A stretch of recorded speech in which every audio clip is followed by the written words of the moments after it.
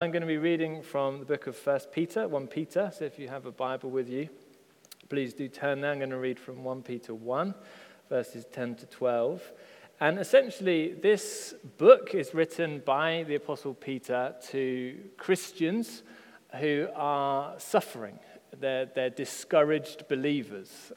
They're facing not necessarily physical persecution, but kind of the lower level social ostracism. People are against them, not using their businesses, that kind of thing. And so the whole book of 1 Peter, I think, is a huge encouragement to us in the 21st century, where we might think, well, I'm not being persecuted, but we still find life is hard and that it's not easy to be a believer, let alone with the world that we're currently living in, with war and cost of living crisis, inflation, interest rates, etc., etc. It's not easy to be a Christian. It's not easy to say, I really trust God. It's not easy to say God is good all the time. But this book is written to believers who are wrestling with those kind of things to say, actually, God is good all of the time. You might not always remember it, but Peter says, I want to remind you. I want to tell you just how good God really is. And he lays out in the first bit of this chapter God's salvation plan. He says that we, Christians, have been born again. God's done it. We have new life, that we have a living hope, that Jesus that we follow, he is raised from the dead. He's not in the grave, he's alive, and he has an inheritance for us that is imperishable, is undefiled, it doesn't fade. We have a living hope that we can bank on. Again, that's what we've been singing about. He is holy and worthy and seated in the heavenly places, and we can trust him, that he knows what he's doing, that he is over all things. I think that's really good news, that when you put the news on in the morning, you think, oh my goodness, what's going to happen next? It is so comforting to know that God is good. And the passage that we're going to look at, I think Peter really wants the hearers, and he wants us to know, we are more blessed than we realize. That's basically the premise of the message this morning. We are more blessed than we realize. And the way that he does it, he says there were Old Testament prophets, Old Testament saints, who longed to see what we now see. They longed to know what we now know. And even, he's going to finish in this passage, the angels themselves in heaven long to look into the salvation that we have received. We're more blessed than we realize. Almost like we don't know how good we've got it, which might seem like a weird thing to say at the beginning when you're like, Steve, you just said inflation and interest rates and cost of living and da-da-da-da-da. You don't know my life. Peter would say, no, he's not oblivious to that. He's not glib. He's not sweeping things under the carpet, but he would say, nevertheless, we are more blessed than we know. So let's read those verses together. 1 Peter 1, verse 10. So concerning this salvation, the prophets who prophesied about the grace that was to be yours searched and inquired carefully, inquiring what person or time the Spirit of Christ in them was indicating when he predicted the sufferings of Christ and the subsequent glories. It was revealed to them that they were serving not themselves, but you, in the things that have now been announced to you through those who preach the good news to you by the Holy Spirit sent from heaven. Things into which angels long to look.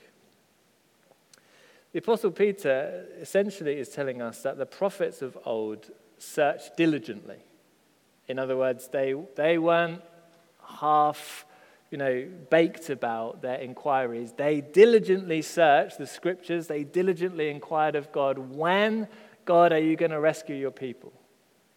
When's the time? Habakkuk would say, when, O Lord, are you going to restore? Jeremiah would pray, God, when are you going to restore the things of God? And if you flick to Isaiah chapter 53, Peter, I think, has this passage on his mind because he quotes it in the next chapter. But we get this amazing description of a suffering servant who's going to come to rescue the people of God. Isaiah 53, verse 5 says, but he, this suffering servant, was pierced for our transgressions. He was crushed for our iniquities. Upon him was the chastisement that brought us peace. And with his wounds, we're healed. All we like sheep have gone astray. We've turned every one to his own way. And the Lord has laid on him the iniquity of us all. It's an amazing passage to come 700 years before Jesus came. That Isaiah had this word from God that said, one is coming. By his wounds, you're going to be healed. That the iniquity of all of us is going to be laid on him. That you can, I guess, imagine Isaiah being God when? Who? What's it going to look like? And Peter says they were serving not just their generation, but us. And we who now have received God's Spirit, we too, we see what they long to see. We know what they longed to know about. Just to help kind of prove this to you, Jesus himself says it if you flick to Luke chapter 10. I'm going to read verse 23 and 24. This is how Jesus describes it. Luke 10:23. It says, then turning to the disciples, he said privately, blessed are the eyes that see what you see. For I tell you that many prophets and kings desired to see what you see and did not see it, and to hear what you hear and did not hear it. Jesus is saying, hey, to this generation, you're blessed. The prophets of old, they long to see what you see. They long to hear what you're hearing. They were desperate to know about the salvation of our God. It's really important that we understand that was the attitude that all the prophets and kings, or certainly the good ones, had. God, we want to know you. We want to know about your salvation. We want to know how you're going to wrap the story up. We want to know how you're going to rescue your people. When are you going to send the king? When are you going to send the one who's going to bring victory? And Jesus is saying, basically, I'm here. Most people don't realize it. But these old prophets, these Old Testament saints, they long to see what you see. You have greater insight into this story than they did. We, to make it about us, have greater insight into this story than they did. We're more blessed than we realize. I don't know about you, because I kind of take it for granted that I know what I know. I kind of take it for granted that I can read the Bible. I kind of take it for granted that I know the story. And then Jesus comes and he dies on a cross and then he rises and I've got it. This message is scandalous. It's rich, it's deep, it's historic. Peter wants these discouraged believers to realize when they're facing persecution, when they're struggling to stand firm, hey, God is good. He is trustworthy. His promises never fail. He has been planning this a long time, and you're in the story. But one of the things I'd want to encourage you as Revelation Church is you're in the story. You might think, no, us, this ragtag bunch of people being in a sports hall in a powerhouse in Manchester, are we in the story? Peter would be like, yeah, you are in the story. What these Old Testament prophets like Isaiah wanted to see with all of their heart has now been revealed to you. It's pretty privileged. I don't know if that's how you think about yourself. I'm kind of, I'm a bit ordinary, a bit mundane. Oh, no, I don't know what's going on. God would say something quite different. You're privileged. You're in. You're safe. You're in his story. And I think it's amazing that churches like Revelation, like us at King's Church, we get to play our little part in God's meta story. That he is saving the whole world through his son. And he's like, I choose to use you to get in on it, to play your part. Peter is encouraging these discouraged believers. And I think it's also really cool that it shows us the unity of the scriptures from beginning to end. That in verse 11, we are told that as these prophets inquired what personal time the Spirit of Christ in them was indicating when he predicted the sufferings of Christ and the subsequent glories, it says that it was the Spirit of Christ who revealed to them about Jesus, about his sufferings and his glory. That phrase, the Spirit of Christ, is so important for us because it helps us realize the Spirit of Christ wrote the Old Testament scriptures and the New Testament scriptures. It's one story, it's one whole. There is unity in what God says. And again, just to try and prove this to you, let's look what Jesus says about it and flick to Luke chapter 24. This is Jesus on the Emmaus Road. And he's talking to two also discouraged believers who think that now Jesus has died, everything is done for. And he says, Luke 24, verse 23. No, that's not right, not 23. 25. And he said to them, O foolish ones, and slow of heart. That's nice, Jesus. Slow of heart to believe all that the prophets have spoken. It's one story. Was it not necessary that the Christ should suffer these things and enter into his glory? So it's that again, suffer and glory, as the prophets had said. Verse 27, and beginning with Moses and all the prophets, he interpreted to them in all the scriptures the things concerning himself. It's all about Jesus. He says, plot twist, it's all about me. Every single part of it. If you've ever seen the movie The Sixth Sense, I think this is a great analogy for proving this. Lee's shaking her head. Even if you've not seen the movie The Sixth Sense, I will explain briefly to you. It's essentially a film where there's a guy who's a psychologist, and he has kind of a child patient who grows up and is still really, really angry, and he shoots Bruce Willis's character. And Bruce Willis has some time recovering, and then he gets another child patient who reminds him of the first one. And this particular child tells Bruce Willis, I see dead people. And so he's trying to help the child get through that. And the child says, I see dead people, but they don't know that they're dead. And he's trying to help them kind of pass on to the other side. And Bruce Willis is trying to help the child. And then he hears this recording, and he begins to think, hey, maybe this child actually sees dead people. And he begins to take it seriously. Anyway, I'll cut to the end. The big twist at the end, Bruce Willis is dead. And he's been dead all the time. He was one of those dead people. And he was speaking to the child. He didn't realize that he was dead, but it's like, oh, amazing, what a twist. And the end of the story, he goes to his wife, and he's able to kind of say goodbye, and he passes on to wherever it is he's passed on to. And, oh, great film, great twist. So I probably should have said spoiler alert. But it was out in the late 90s, so I'm hoping that if you wanted to see it, you'd have seen it by now.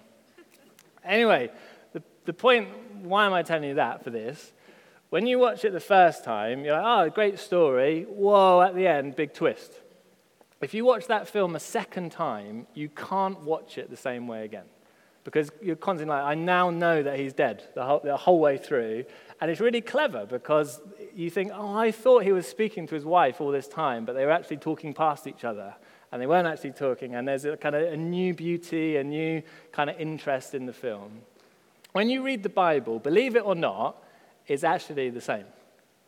When you read the Bible the first time, you're like, oh, this is a great story.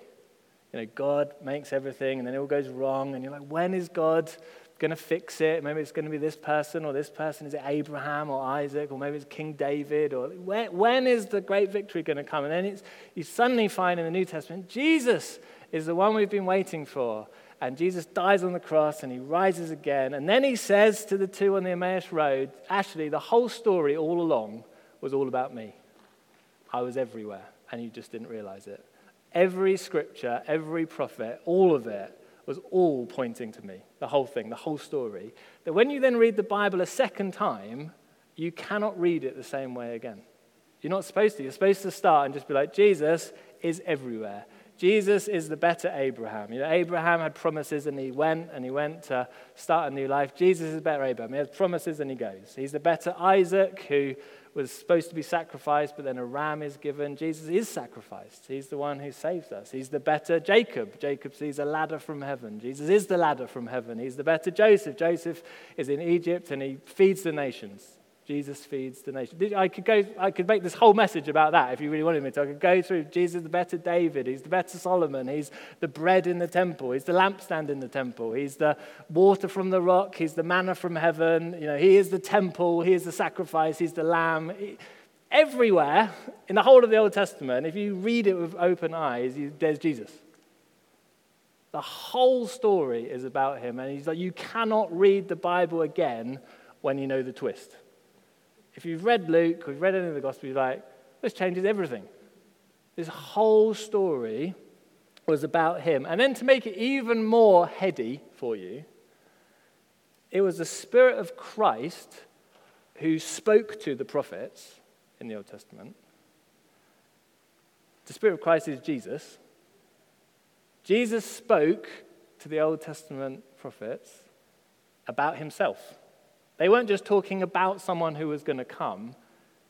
Jesus was writing the story, which should kind of blow your mind a little bit to think Jesus, all the way through history, has been writing this story, speaking to the prophets, revealing himself in their words, in the actions, in the history even. It's all about him, all orchestrated by him. And I think this is amazing good news for us because it means Jesus just didn't decide, I better die for everyone in just a moment.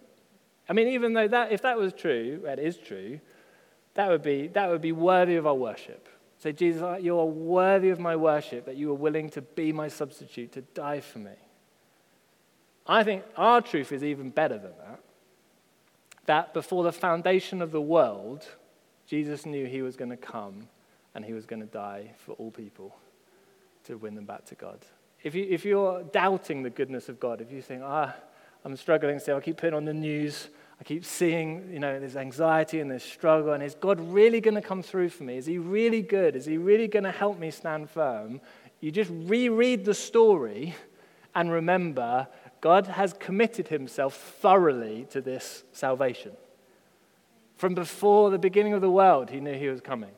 Every single stage of history, every step, every prophet, every priest, every king, every stage of Israel's history, God was weaving the story, and he was going to come as the Savior, as the substitute, as the one who was going to redeem us, bring us back to God. This is good news. We're more blessed than we realize. As I said, I'm not hiding the purpose of this message from you. This is what I'm going to try and impart as best I can. We are more blessed than we realize. God is far better than we realize. We don't always come to church thinking all these things. That's what Duncan encouraged us at the beginning. He's like, hey, shake it off. Any stuff you're bringing in this morning. We need this. We need daily reminders of how good God really is. Because I forget. I don't know if you forget. I'm very forgetful. I need to be reminded all the time just how good he is. And I think then one provocation for us is we have to actually read this book. There's no good me turning up and very quickly, without much detail, saying, Jesus is, he's the better Abraham and he's the better this. And it's hard to take all that in one go.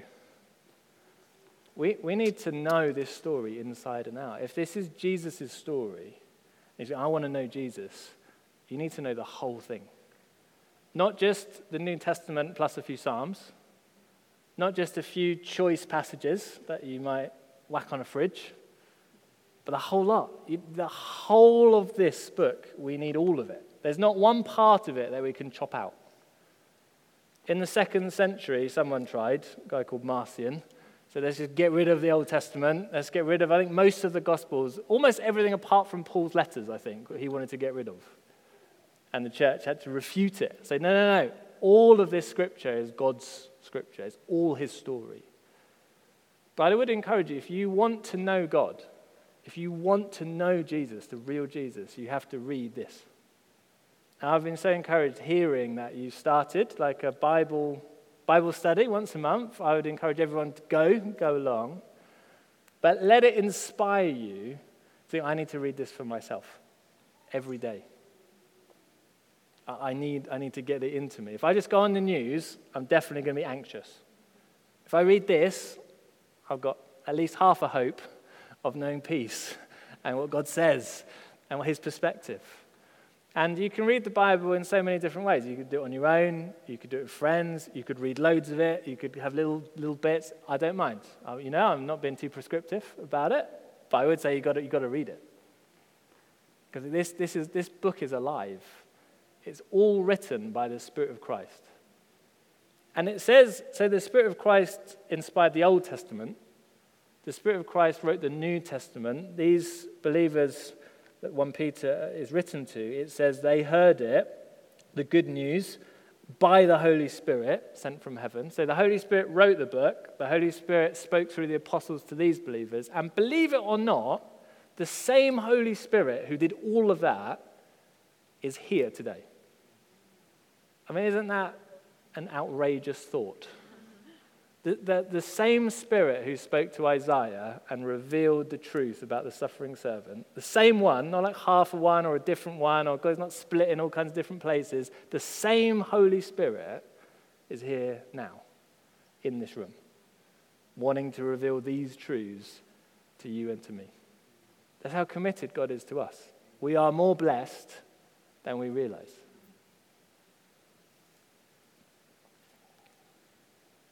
And my last point, at the end of the passage we have, Peter just kind of throws it in as a little curveball ending. He says, these things, into which angels long to look. Which I'm just going to make us pause and try and think about what on earth does that little sentence mean? Because angels are majestic creatures. They're made by God. They live in the heavenly courts, and once made, it seems they don't die. They live with God forever. And I'm therefore assuming they've had plenty of time through all eternity to ask God lots of questions about what is your salvation plan? Why have you done what you have done? And yet in the present tense, so not the past tense, in the present tense, Peter says, angels long to look into these things that we've just described. They long to look into the salvation of God. And I think that should make us pause, because we should think, if the angels in their glorious splendor are desperate to look into these things, how much more should we be desperate to look into these things? That where it says the angels long to look, it has a sense of like deep, kind of penetrative searching. They're longing to look into it. It's the same with the prophets, the same kind of languages. Like the prophets like Isaiah and Jeremiah and Habakkuk were deeply obsessed with looking into the salvation of God. They were so hungry to know what God was like, to know how he had saved, to know what he had done. They're mesmerized. The sense we should have is the angels are just on their faces in heaven, just like, God, we can't believe this magnificent salvation that you have won. Can't get our heads around it. We long to look into these things. And I think that's good news, because it means for us it's not just information. If it was just information, the angels have had enough time to get their heads around it. If it's just the facts, if it's just, angels, come on, just read Luke. You're going to know it. Why are they still longing? Why are they still looking? It's because, I think, God, who is eternal and infinite and immortal, the God who's only wise and magnificent, God who you cannot plumb the depths of, decided to become a human being, to take on sin, to become our substitute when we didn't deserve it, to lay his own life down on the cross, and then on the third day he defeated death once and forevermore, and is now seated back in the heavenly places as a human being where he will reign forevermore. The angels can't get their heads around it. They cannot fathom how this infinite God would condescend to such degrees. That they're going to spend the whole of eternity searching it out, going deeper. And I think this is good news for us, because one day we will die, that's bad news, but then we'll get to go into glory, that's good news. And we will not be bored. We will not just read Luke's gospel and think, well, I get it now. What am I going to do for the next billion years? We will spend an eternity going deeper and deeper and deeper and deeper, and we will never hit the bottom. We will never hit a time where we think, I now know God fully. I've done it. I've got my head around him. I can see him fully. I'm there. No, God is so beautiful and so majestic, we will never hit the bottom. We will look and we will look and we will look, and we will be satisfied, and we will never be satisfied, if you know what I mean. There is no end to him. But it's always better and better and better. That we're supposed to think, I haven't got this yet. Do you know if you go out to kids' work, sometimes you're like, right, kids, we're going to do, the story of when the shepherd leaves the 99 to go and find the one. And there's always like one kid who's like, I've done this one. Like, I know this one. Let's do a different one. I don't want to do this story again. Can we have another one, please? I think we can be like that sometimes. You're like, do you know, hey, Jesus died on the cross for you and rose again on the third day. I know this one, Steve. Like, we hear this every week. Like, Duncan always tells us that. We're supposed to think, no, we haven't got it yet.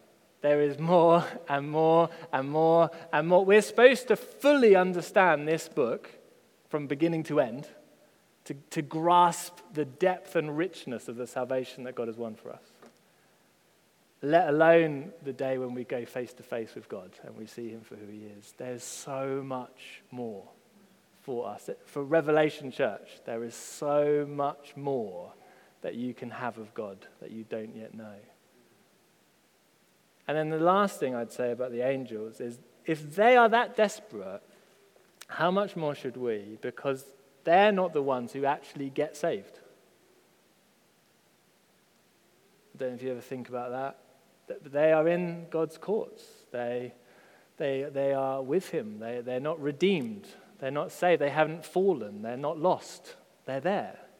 We, on the other hand, we have been lost and we've been found.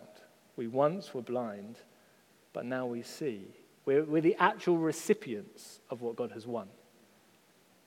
That's where how much more should we want to sing and celebrate and worship and fall down on our faces before God and say, you are holy and wonderful, and yet you're full of mercy and kindness, and I can't believe that your salvation has found me.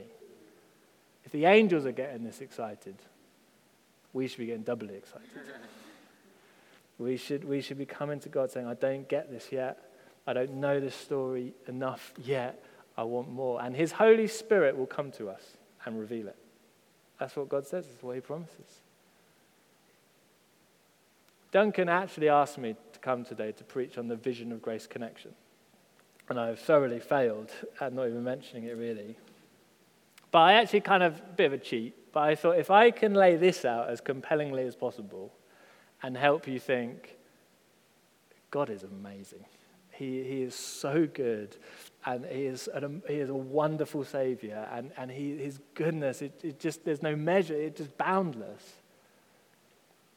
I'd think, well, if you can feel that in your heart and think, God, you're so good, I want to live my whole life for you, you will get caught up into his mission. That Jesus has a mission that the whole world would know just how good he is. That his glory would cover the earth just like the waters cover the sea. That's our mission. That we get to play our little part in telling everybody about him. But you have to receive it first. It's no good me saying, come on everyone, off you go, out you go into Manchester, go and tell everyone how good Jesus is. You have to encounter him again and again and again. Let him stir your heart. Think, you can't stop me going out into Manchester to tell people about him. You can't stop me going to plant a church somewhere or other. You can't stop me going to be good news to the poor in this city, because I have encountered Jesus and he is far better than I ever dared believe. And that's my prayer for you guys. If I can try and impart one thing to you, you're more blessed than you realize. And we have an invitation this morning and ongoing to dig into what God has said and what he has promised. And I tell you, it's better than you probably dare believe.